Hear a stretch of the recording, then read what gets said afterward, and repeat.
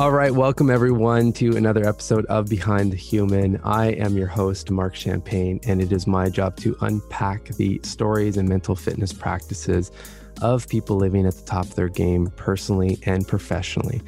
Today, I am speaking with Alyssa, who is an entrepreneur and thought leader in the coaching industry. She is dedicated to women's empowerment and leads soul-centered professional mastermind groups. She has supported tens of thousands of people around the world to transform their businesses and lives, has been featured by Deepak Chopra, Forbes, Inc., Entrepreneur, Bank of America, YPO, Psychology Today, and many others. She is the founder of Mastery for Coaches, an online business course for conscious entrepreneurs. She's also a licensed clinical somatic psychotherapist with a master's degree from the Chicago School of Professional Psychology. She also served on faculty at the University of Santa Monica, where she holds a second master's degree in spiritual psychology. Wow. That's some impressive stuff. I'm excited to have you. Yeah, it's amazing. What's next? I know. Well, building my own school and certification program is what's next. Well, I can't wait to jump into that. I mean, we had I will call it aligned introduction call. What was that, last week or 2 weeks ago? That just felt so right and flowed in the right ways. So I can't wait to just jam with you for the next hour or so.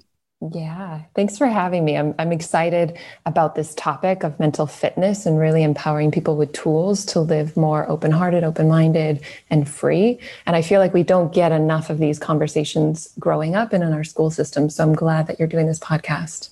Oh, thank you. Totally agree.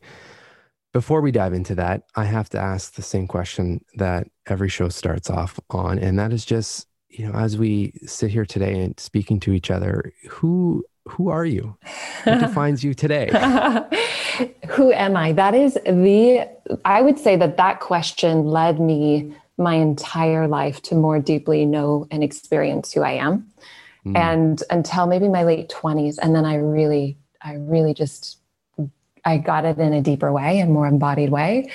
But most of my life was about unraveling a story about who I thought I was.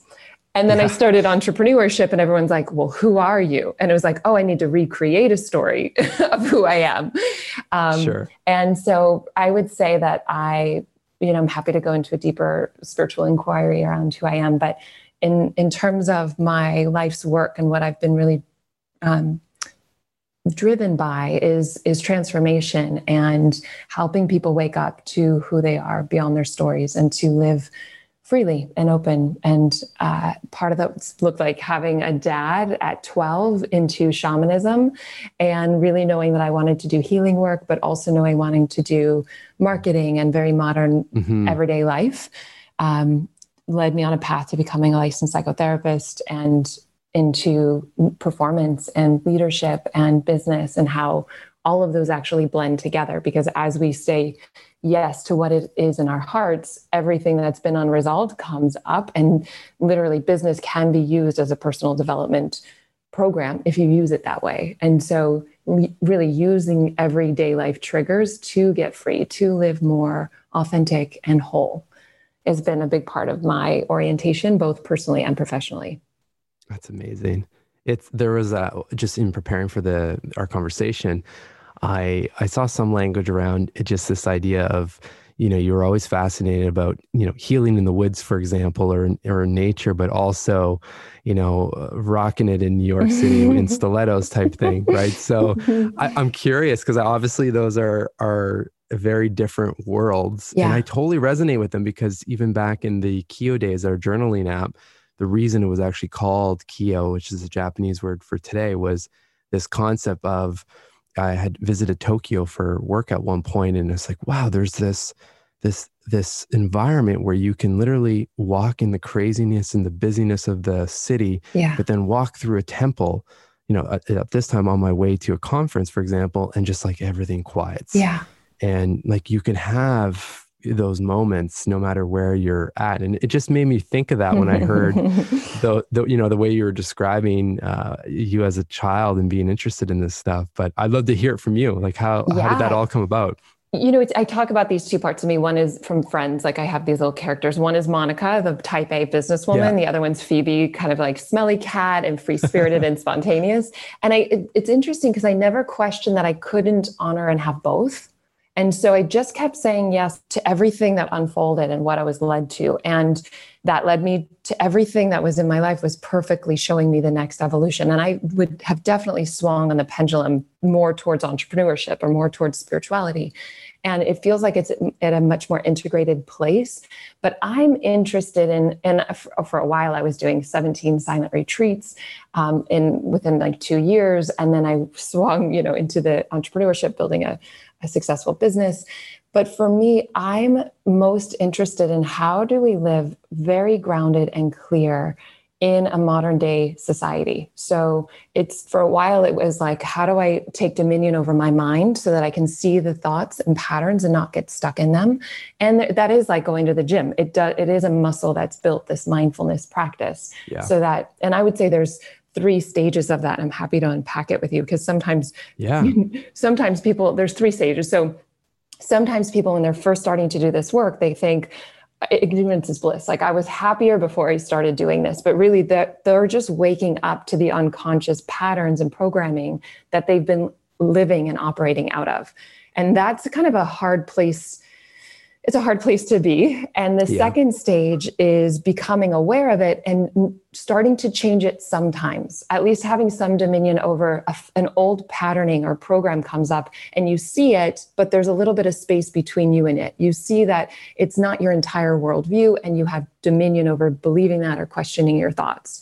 So that's the second stage. And then the third is you see it and you can acknowledge it and move on. Anything that we push against, we are stuck with. And so if we judge a pattern, we're just further caught in it. And so the third stage is really about seeing it, knowing that judgment doesn't help, but also not identifying with it helps. So just seeing it, letting it pass on, like a meditation practice. And over time, every time that you don't feed it and you don't push away, it weakens that pattern. And so eventually it dissolves. And I used to think that there were core patterns that I couldn't dissolve. And through commitment and through practice and just going to the gym, essentially they've completed in ways that I have opened me to a life that I didn't think was possible. But it takes practice. And it takes also not having that intention of doing it so that then it goes away, because that's more resistance. Yeah. But really, I would say that part of my life path has just been about honoring what's most true. And it's always led me to life experiences and teachers and people who have supported me in more deeply realizing a way of being that can be very much about being in New York and I don't live in New York, but being in a city life and being very at peace, because thoughts are a part of our life. They're part of being human. And so how do we learn to navigate? Do we learn to surf and ride with our thoughts, or do we get tumbled by the wave and have them take us over? And so I find that sometimes people, if they're there are 2 types of people in the emotional world. There's the indulgers and the avoiders. And the avoiders think that postponing or resisting works. And I would be all for that if it did, but it doesn't. And then the indulgers have no idea of what the thoughts are that create their feelings. And so really teaching them about mindfulness practices, about questioning their thoughts and programming, can help them reorganize and reorient into a new way of being.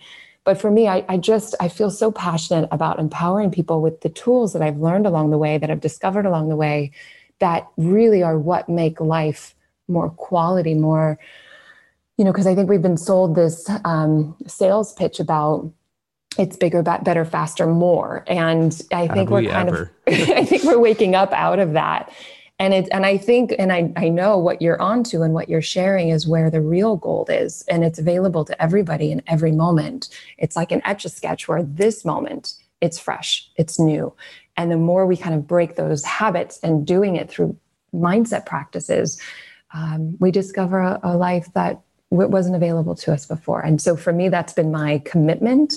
And it's like the goal that I never want to end is really mastering facilitation and feeling like I'm living my best life so that I can serve others to do the same. Beautifully said. I love it. It makes me think that there's just it's almost like this unlimited expansion of possibility. The more you dive into these practices and start, it's like you said, it is work. There isn't this fictitious kind of dream that all of a sudden, you set an intention or you're manifesting something and there's no work involved in that. I know that gets a bad rap, but there's when you're willing to put in the work, just like you are physically at the gym, this beautiful world starts to open up that at least I haven't felt like I've even come close to reaching the end of what's possible in terms of exploration, like, even just different modalities and practices and whatnot. It's really nice once you get into that phase. But there is a phase and you mentioned it, I think, I want to say it was probably that second part about, and I mean, correct me if I'm wrong, if I misheard you speak, but I know for me, when I really started dialing into these practices, I felt like I was almost getting worse in a way. Yes. And, I started chalking that up to, the question that was in my mind was like, am I just more self-aware and I'm just feeling a lot more and, being aware of what's happening and, things are starting to present itself, or am I actually, more anxious or whatever the situation was? And I remember that being a really bizarre place, at least for me. And I'm imagining you probably see that often enough with clients. Yeah. And I think it's an important question for people to ask, because I do think that some people can go down the rabbit hole. And for me, that's definitely was my story when I was becoming a licensed psychotherapist. It was the shadow, I think, of that work it's beautiful and I love it deeply. And if I wasn't mindful, the shadow could have been that I was someone healing in this, and it would have never stopped, meaning, it was like a self-improvement project that was never ending. And actually the shadow of coaching is that we're always chasing goals. And so I think the foundation to come at both of them is presence and to have honest discernment. And so I love you asking and empowering people with questions to hear their own wisdom and answers, because there is going to be a time.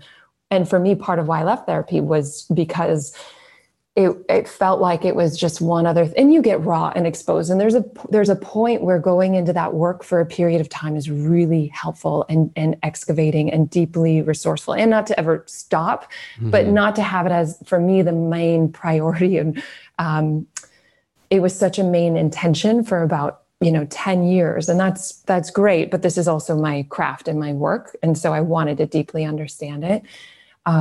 And I think it's a powerful question to look at. Is this helping me? And it's hard to discern when, so for example, neuroscientists say that it takes 90 seconds to feel an emotion before it moves through the body. And what I've discovered is if you're still feeling something longer than 90 seconds, you're not just purely feeling it as sensation in the body. It means you're telling yourself a story about it and it's looping in your nervous system. And so being able to understand, okay, what's healthy for me around a range of processing something so that I don't get taken out of the game, but I'm still living my life and looking at some of these deeper things that I've been operating out of unconsciously that isn't helpful or even true. And so I think there's a time to, just understand ourselves in terms of, am I wired more towards the indulgence or the avoidance? And what is my sweet spot around this? And am I in this phase of real deep personal transformation or professional transformation? Or is this a way of being for me? So I think all of those questions, I think, are helpful for people to honestly sit with and find, because there are going to be times where it's what's called for and what's most important to you. And then other times it feels like it's taking you away from being more present in your life and creating what it is you want. Love that. Love that question. Is this helping me? I mean, that's why I'm so obsessed with these questions, because literally one prompt like that, I mean, really can really diffuse a wild situation, right? I often say it's like we are New York Times bestselling authors when it comes to the stories that we can craft in our minds, right? Like the truest, most real stories possible. Isn't it funny? I mean, it's so innocent, isn't it? It's like all this fear is just here to protect. And it's so nice to know that the movie's playing versus just thinking that we're in the movie. It's just that small shift. And that's what mindfulness, going to the gym, that's what it does, is like, oh, I'm in the audience. watching the movie. I'm not actually the character taking everything to be personal, going to worst case scenario, because that's what the mind does to protect itself. It's you can see all of this, and then it's like, oh, let's enjoy the movie and eat popcorn. It's way better that way. Well, so let's talk about the movie, because I mean, the other thing too, like you work in a space that obviously helps others and helps them with their business and themselves, obviously, first and foremost. But at the same time, you're building this massive business, and it's been, wildly successful from what I can see.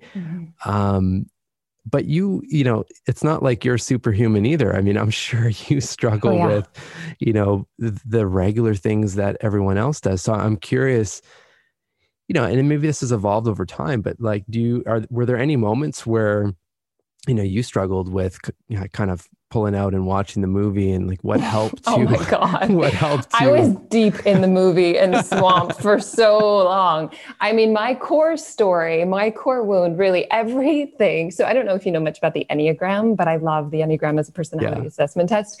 So my personality type, it's not who you are, it's about your personality. And my personality type is a 3, which is an achiever. So unconsciously, I was finding my worth through success, through what I did and how I performed.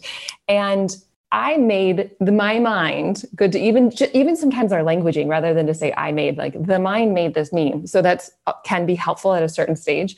But my mind made it mean that I wasn't successful enough, or I wasn't something enough for everything. It was like they didn't stop off to drop off your mail. Oh, I'm not successful. It was like made up the most bizarre, random stories.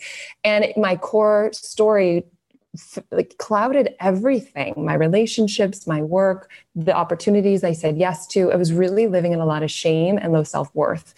And that was for many, many years. And spiritual practices work, psychological practices, different things started supporting me and waking up out of it. It took a long time. I actually didn't think that I would ever wake up out of that. But ironically, in letting myself, and I call this the paradox of transformation, and letting myself fully somatically, meaning sensational in the body, feel this experience of not being good enough and opening to it and breathing into those sensations and allowing it. Wow. It moved on.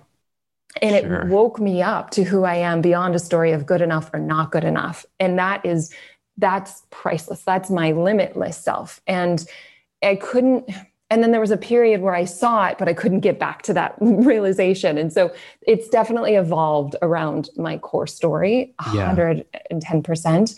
And where some of my growth edge now, ironically, is more around building a team and hiring and systems and relationships in that way, but more so in terms of leadership and practical. I went from having a small business to a large organization. And that's really happened and evolved over this year. So it's calling me forward in a different way, but it now comes from a really, a more stable place of not just assuming my beliefs to be true.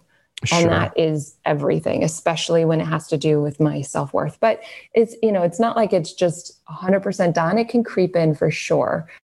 But it doesn't have the same weight like it had. And I guess I want to share that with people because I didn't know that if I just stayed with it and I was compassionate with myself through all of my humanity and whatever was coming forward, it eventually did. It really genuinely did change. Just like my relationship with my mom, whom I love, who works on my team, or is, moving on now. But that was the hardest relationship in my life. And I stayed true to doing the work. And I never thought that I could shift that. And I have, and we talk every day. It's fun. It's light. And I just, I guess this is a sales pitch to stay with it and know that there are different phases and to make sure that you are empowered with the right tools or a part of your work is the right questions to help unlock your own insights and wisdom, because they're there if you have the right questions. Well, I wanted to ask you, practically speaking, because even when you started describing just staying with that feeling and the way you were describing, there was almost a transfer of energy there. I could feel how challenging that must have been. Like, what were some of the things that you were doing to process through, because I mean, there's so many of us. Okay. I'll share with you a moment in time where it was a pretty big one for me. So what I love about coaching is that you call your clients or you call yourself forward beyond your comfort zone where all the fear gets kicked up. So I was just a marriage and family therapist intern doing my work in my office. It was magic, but nobody knew about it. I was like very much in my comfort zone. Okay. And somebody had a session with me that worked on Deepak Chopra's company, and they wanted to share it. And so they came to my office and filmed 3 sessions, and it got me so uncomfortable. I wasn't looking for anything. They just came. I was paralyzed in fear because I didn't know these 2 people that were going to come to my office. And now I'm supposed to perform magic and make sure that we have an amazing session. And it was filmed. So I was literally, as they're setting up downstairs, I'm in my daughter's room upstairs, laying on her pink floor, feeling crippled, paralyzed with this unworthiness, this like, I want to hide. I'm scared. I don't want to do this. And I put my hand on my heart and on my belly. And I said, well, what if I just let myself feel it? And mind you, and what I think one of the most important things is, you want to have some level of resource, some level of safety and nourishment before you go to anything that you've avoided, anything that seems hard. Because if you really break it down, the worst thing that can happen is a feeling. And a feeling aren't facts, they're just sensations in the body. But if we're not telling ourselves who we are because we're feeling this, we're not going down that narrative, it's just sensation in the body. And so I laid there on the ground, hand, heart, and belly, and I just let myself feel that. And I could see that it wasn't me. It was just energy in the body. And I breathed into it. It was usually around the belly. For me, it was there. It's oftentimes the throat, the heart, or the belly. Core stuff is held. I just breathed into it. And I let myself 100% say yes to it. I wasn't resisting it. And ironically, it was way easier than staying in my mind or pushing it away. I just said yes, and it moved through, and I was present. I had tears. I was having compassion for this energy, and I was allowing it. Wow. And from there, I felt like whatever I just did and whatever I just did, I wanted to offer to them. It was no longer the session to get something from them so that I look good. It was like, I want to gift you what I just experienced myself. Yeah. And I went downstairs, and it was powerful work. And it was inviting them to do the same exact thing. And I, at that point, knew that my performance, it didn't mean anything about me, whether they got it or didn't. I knew my inherent worth because I had just been willing to face the very thing that I was deeply avoiding with presence, with love, and it moved through. And I kept saying yes to little things along the way. But for me, what I love about coaching is that as I challenge myself outside my comfort zone, that's when it gets real. That's when the rubber hits the road, and all these parts of me that wanted to hide get activated to be seen, to be felt, to be acknowledged, and they move through. And so, like, for example, I used to hate public speaking. And so I booked a talk. And you better believe, like, I cried from my gut fear of being rejected, like guttural, deep cry, this fear of ascent. It's like a primal, I'll be abandoned, right? Sure. And I just let myself go there. And then it just freed up so much energy. We've all kind of heard this analogy of a beach ball holding all this energy underwater. Well, when I let it go, I just was light. And then I started speaking. And then I realized I love speaking on stages. And it's so fun now without this core fear of thinking I'm going to be rejected. And so part of the work that I love and that I blend is, yes, going for your dreams and getting clear and strategic on a goal, but doing the deeper work so that you not only clear it with one situation, but you no longer have to take it with you to your next goal or project or relationship. You get free. You use all of it to get free. What a story. I mean, it's funny. I was going to ask you a question, something around the lines of, how does one end up on Deepak Chopra's YouTube channel? Never in a million years would I guessed or visualized, your daughter's the pink real room. behind the scenes. Let's talk about this pink room that I'm just deeply feeling. I'm paralyzed. Yeah, that's what's true. But so authentic, and I'm so happy you shared that. And does it, so when you're going through that, is that linked to your comment around the like truly feeling those Yeah. feelings for 90 seconds? Yeah. Yeah. And I'll share with you, the way that I teach my clients and coaches how to process is more in an integrative model. And so Okay. there's 5 levels, and one of them is somatic, which means body centered. And that's where you feel the raw sensations in your body. So that's one level. Another level is emotional mastery. And that's where we talked about how do you actually feel an emotion without being on spin cycle and ruminating in it, or how do you actually feel it and so that it moves through and you're not avoiding. So that's the emotional level. And there's mastery around, I would say, each of these levels. And then the other is mindset, which it sounds like this community is pretty clear on. And then also behavioral. Sometimes people just need the practical, how do I start a business? How do I create clients? Yeah. Like the very strategic. And then lastly is unconscious. And the unconscious is fun. And, I'm happy to speak about that because it's less, I have to share more stories because it's not so steps 1 through 3. It's a bit deeper. Take some work. Yeah. Let's dive into that because I mean, that, there's not a lot of people that talk about that, or I would say people speak about it and people on the other side have no idea, or they're, lost and think it's some sort of mystical world type thing. Yeah. And it is. And there's a lot of programming that gets influenced. And I would say most of our programming was just through my study and work as a psychotherapist. Most of it's set until we're about 7 years old, like these formative years. And we then unconsciously live out of these perspectives. And until they come off, you oftentimes don't even know they were weighing you down. And what I love about your work is the power of questions. And so one question I ask clients to help them unlock their wisdom is to say, if they're telling me that they want something and they haven't been able to achieve it, I get curious and I slow it down and I help them get mindful so that they can hear their insights. And I say, what is one fear you have of getting your goal? And oftentimes they're like, I don't have any fear of having my goal. And so I'll slow it down a little bit more and I'll share and I'll ask, and people can write this down. It's a really powerful inquiry that they can take. If I get my goal, I fear, and then just listen. And you'll start to unravel and hear what's in there. So for example, there was a woman who I worked with and she had seen other coaches and she, was doing all the things to build her business. And she kept capping at this upper limit around making $200,000 in her business. Didn't matter what else she did. She couldn't get beyond it. And so she came to me and I asked her this question: what do you fear would happen if you made more than 200,000? And of course, she looked at me, started laughing. She was like, okay, I don't fear anything would happen, Alyssa, if I made more than 200,000. I said, if you make 200,000, you fear. And then tears started rolling down her cheeks. And she realized that when her mom got a raise, her parents got a divorce. And so she had this competing desire and this programming saying, if I make more money, then I'm not going to be with my husband. Yeah. And so for her, it's not about pushing harder. Most of us, it's about getting out of our own way and then creating a strategy.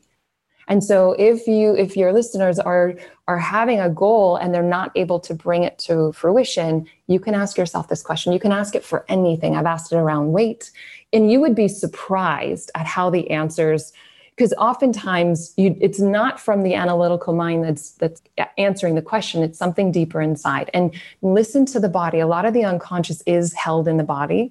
And so if there are images or memories or sensations that come up, get curious and stay with that and follow it, because it has its own answers to reveal to you. And there's so much more of your pure potential that's tapped in when you're not just analytically living your life, when you are tuned into your body and to a deeper intelligence, so that you have all of it on board. Both are important. But some of these questions can help unlock your own wisdom. Oh yeah, so much. I mean, I'm just envisioning asking that question and blank page notebook and just letting whatever comes to mind flow. I mean, I'm assuming that's how you can start unlocking if you're by yourself and you're not with someone coaching you through it, and just see where it goes. Yeah. 100%. Yeah. And some other questions like, what do I know for absolute certainty that I would bet the most precious thing in your life? What do you know with absolute certainty, the most precious thing in your life? And if you really sit with that in inquiry, in silence, you'll be surprised that you can't really know anything with absolute certainty that you would bet everything on. Wow. Powerful stuff. And then we just take our rational knowing to its edge, which is kind of exciting beyond the fear of it. It opens up to the unknown where there's a lot of freedom. And there can be fear of the egoic structure that gets scared. Yeah. I've heard you talk a lot about judgment as well. And I love, because that's, man, who's not judging themselves and others, frankly, but we judge ourselves pretty hard. And I feel like we're aware when we're judging others, but less aware when we're judging ourselves. Yeah.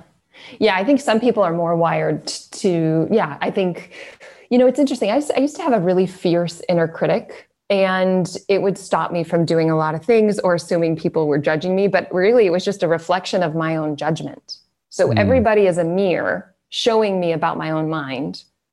And if I use it that way, so what's beautiful about the mind is that it's like, we're going to project it onto everything. So everything's like an ink blot. And if I'm perceiving that they're judging me, it's just a reflection of how I'm judging me.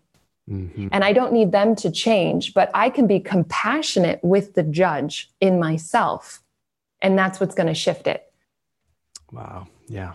So I don't need them to change. And so as I'm more compassionate with myself, I am naturally more compassionate with their judge or their critic. And that doesn't mean we don't have boundaries and we don't say, hey, that doesn't work for me. And but it doesn't come with this trigger and this againstness.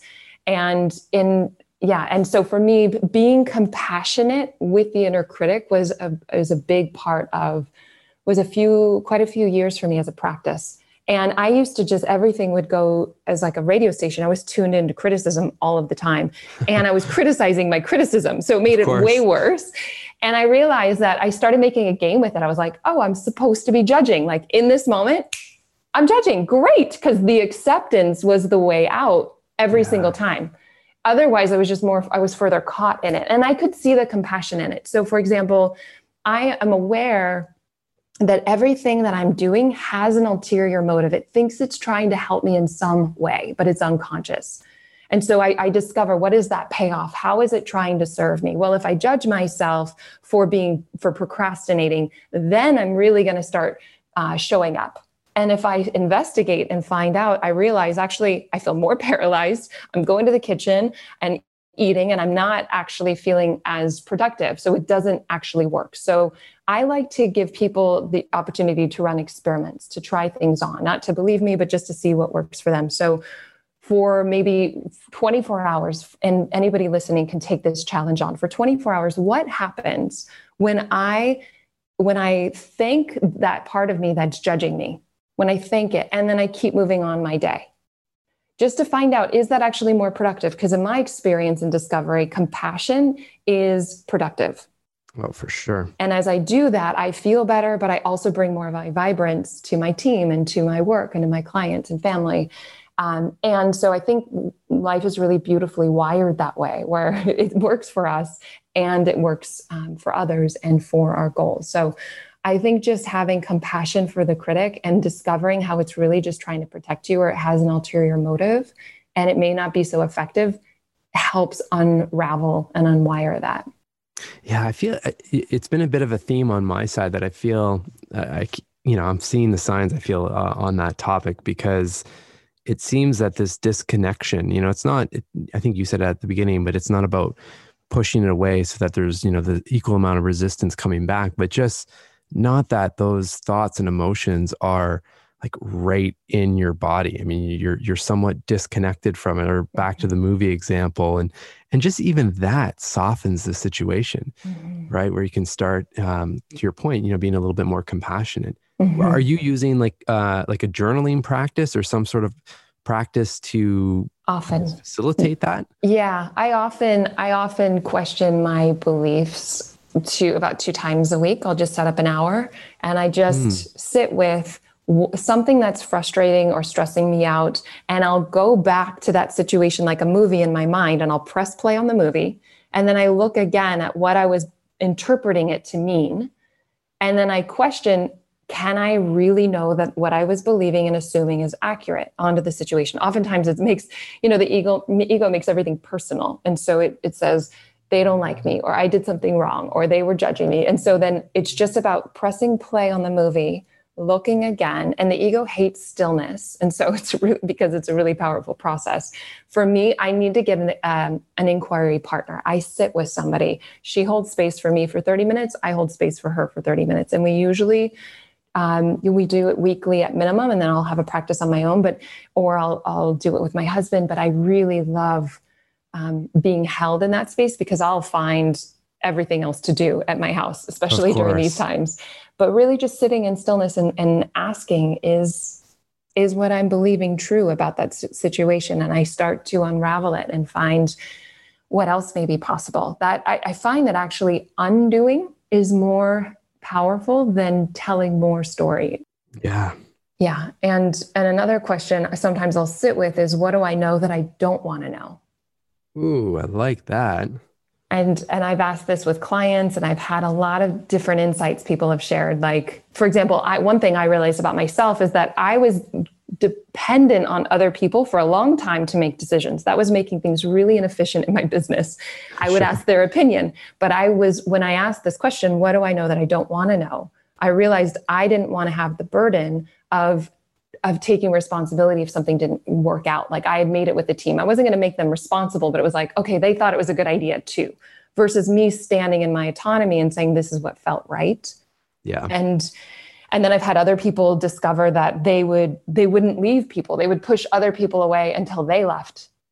Right. So different. It's funny insights. how we know those things, right? But it's just like once we actually, come to terms with that. And I've had that come up in my life several times as well. And it's just funny how we absolutely know we're doing that, but we're so good. And like, again, masters of the mind in a way to just like push that into the corner. And that's just, it's like the room that you don't want to clean or something. It's like, it's there, but we'll just close the door or something. Yeah. Wow. I feel like through my investigation, I've found how much lighter and vibrant and better my life is when I don't put anything under the rug. And like when I keep that room clear. And so I feel like in the beginning, people do personal development work because they need to. And then eventually they discover, wow, this is being proactive helps me in every other area of my life. And so they start getting hooked for a different reason, but maybe that's not how they got into it. Oh, for sure. I mean, for me, the example or the parallel is always back. And it's why I use the term mental fitness a lot, just because I feel like people are a little bit more open or can draw the parallel to physical fitness. But people you're not just going to go compete in an Ironman without some training before, right? Or I guess you can, but it won't make for the greatest experience. And I feel like on the mental side of things and mental fitness, it's no different. I mean, if you're training your mind every day, you're training your mind to handle what's going to come up throughout the day, and you've got a different set of tools that you can deploy. And it's not going to be perfect, but just like physical training, you get better and you get better. It's less about just going crazy all in without working your way up to those steps. Yeah. And then they're perishable. Like, there's muscle memory, but we have to have a practice. It's got to be part of our way of being. Yeah. Otherwise we go back to our operating system, and, maybe your parents got divorced and your mom was like, don't trust men. And that was your operating system. And now you're single and you don't get it, but it's wired in there. And so I so value doing this work, and it is a commitment, and it does take practice. And I do find that having a community makes a big difference. Having the right tools. Oh yeah. Having a community, listening to podcasts like this, reading good books, having practices where you ask yourself some of these questions, like you invite them to do. All of this is like, this is how we're evolving, I think, as a species now. It's more internal rather than external. Yeah, I agree. I was giving a talk yesterday, and I was just reflecting after the presentation at the questions that were coming from the virtual audience, obviously. And I just kind of came to this realization that, we talked about a lot of, how to start a mental fitness practice and how to personalize it for you as your own person and whatnot. But at the end of the day, to me, at least how the questions were coming in, I feel like we just need constant reminders. Yeah. And it doesn't have, like, whether that's an intention on a Post-it on your mirror or, practice stacking with as you're making your coffee, taking a moment to think or reflect, or like, it doesn't matter. There's a million different things you can do. But I feel like the realization that keeps coming up on my side as I'm speaking about this more and more is that we can't let ourselves go on default mode, because to your point, we're pre-programmed in a way by our history, obviously, and the experiences. And then we go out into the world and we get jammed full, especially now, full of, negative news and just, I would just say negativity in general, and like health wise, it's not nutritious how we're being marketed to, like, essentially all aspects of life and society. So like, we need those reminders, and obviously a community is a great one to have to help build that up. Yeah. But I wanted to ask you, because I feel like I could speak to you all afternoon, but I want to be conscious of your time. But as a mom, you have 3 kids, right? Yeah. I'm their stepmama. Yeah. Okay. So like, how do you go about trying to, teach them these practices? A bit of a selfish question. I mean, I have a 4-year-old and he's starting to pick up on, these things and whatnot, but I'm curious for all the parents out there, or really anyone that you're modeling for, the best way. Yeah, I would say the first thing is to do it yourself, because whatever we're interested in as parents, the kids get curious about, and then we live as an example more so. And I remember my husband and I, so I've been with my husband since our youngest was 6 months. So, that she's now 12. And so they used to come in our room when we were meditating in the morning. And so they'd sit fidgety, but they wanted to be with us. They wanted to emulate us, and they do. And so they happen to have a really progressive school, which we consciously chose for that reason, but also making sure that, we share with them about learning to question your thoughts. So it's part of the family system. And then we choose which movies to watch. And we have conversations about it. And we go there, we share vulnerably for ourselves. But I find, and so, I think there's a lot of practical tools and people that are innovative around this. And I would say the biggest thing is us living it. But in terms of research and science, in terms of habits, the only thing that's actually helped create sustainable change that's scientifically backed, from what I understand, is doing something small daily. And so making sure that it's a part of the fabric of your family or of your life, so that it's, even if it's like setting up for me, for a while, I used to set up this alarm to go off every hour, and I would take one conscious breath. And that was it. And it started waking me up out of my contraction, especially when I was at my computer or at work. And so it expand my awareness back rather than getting really microscopic.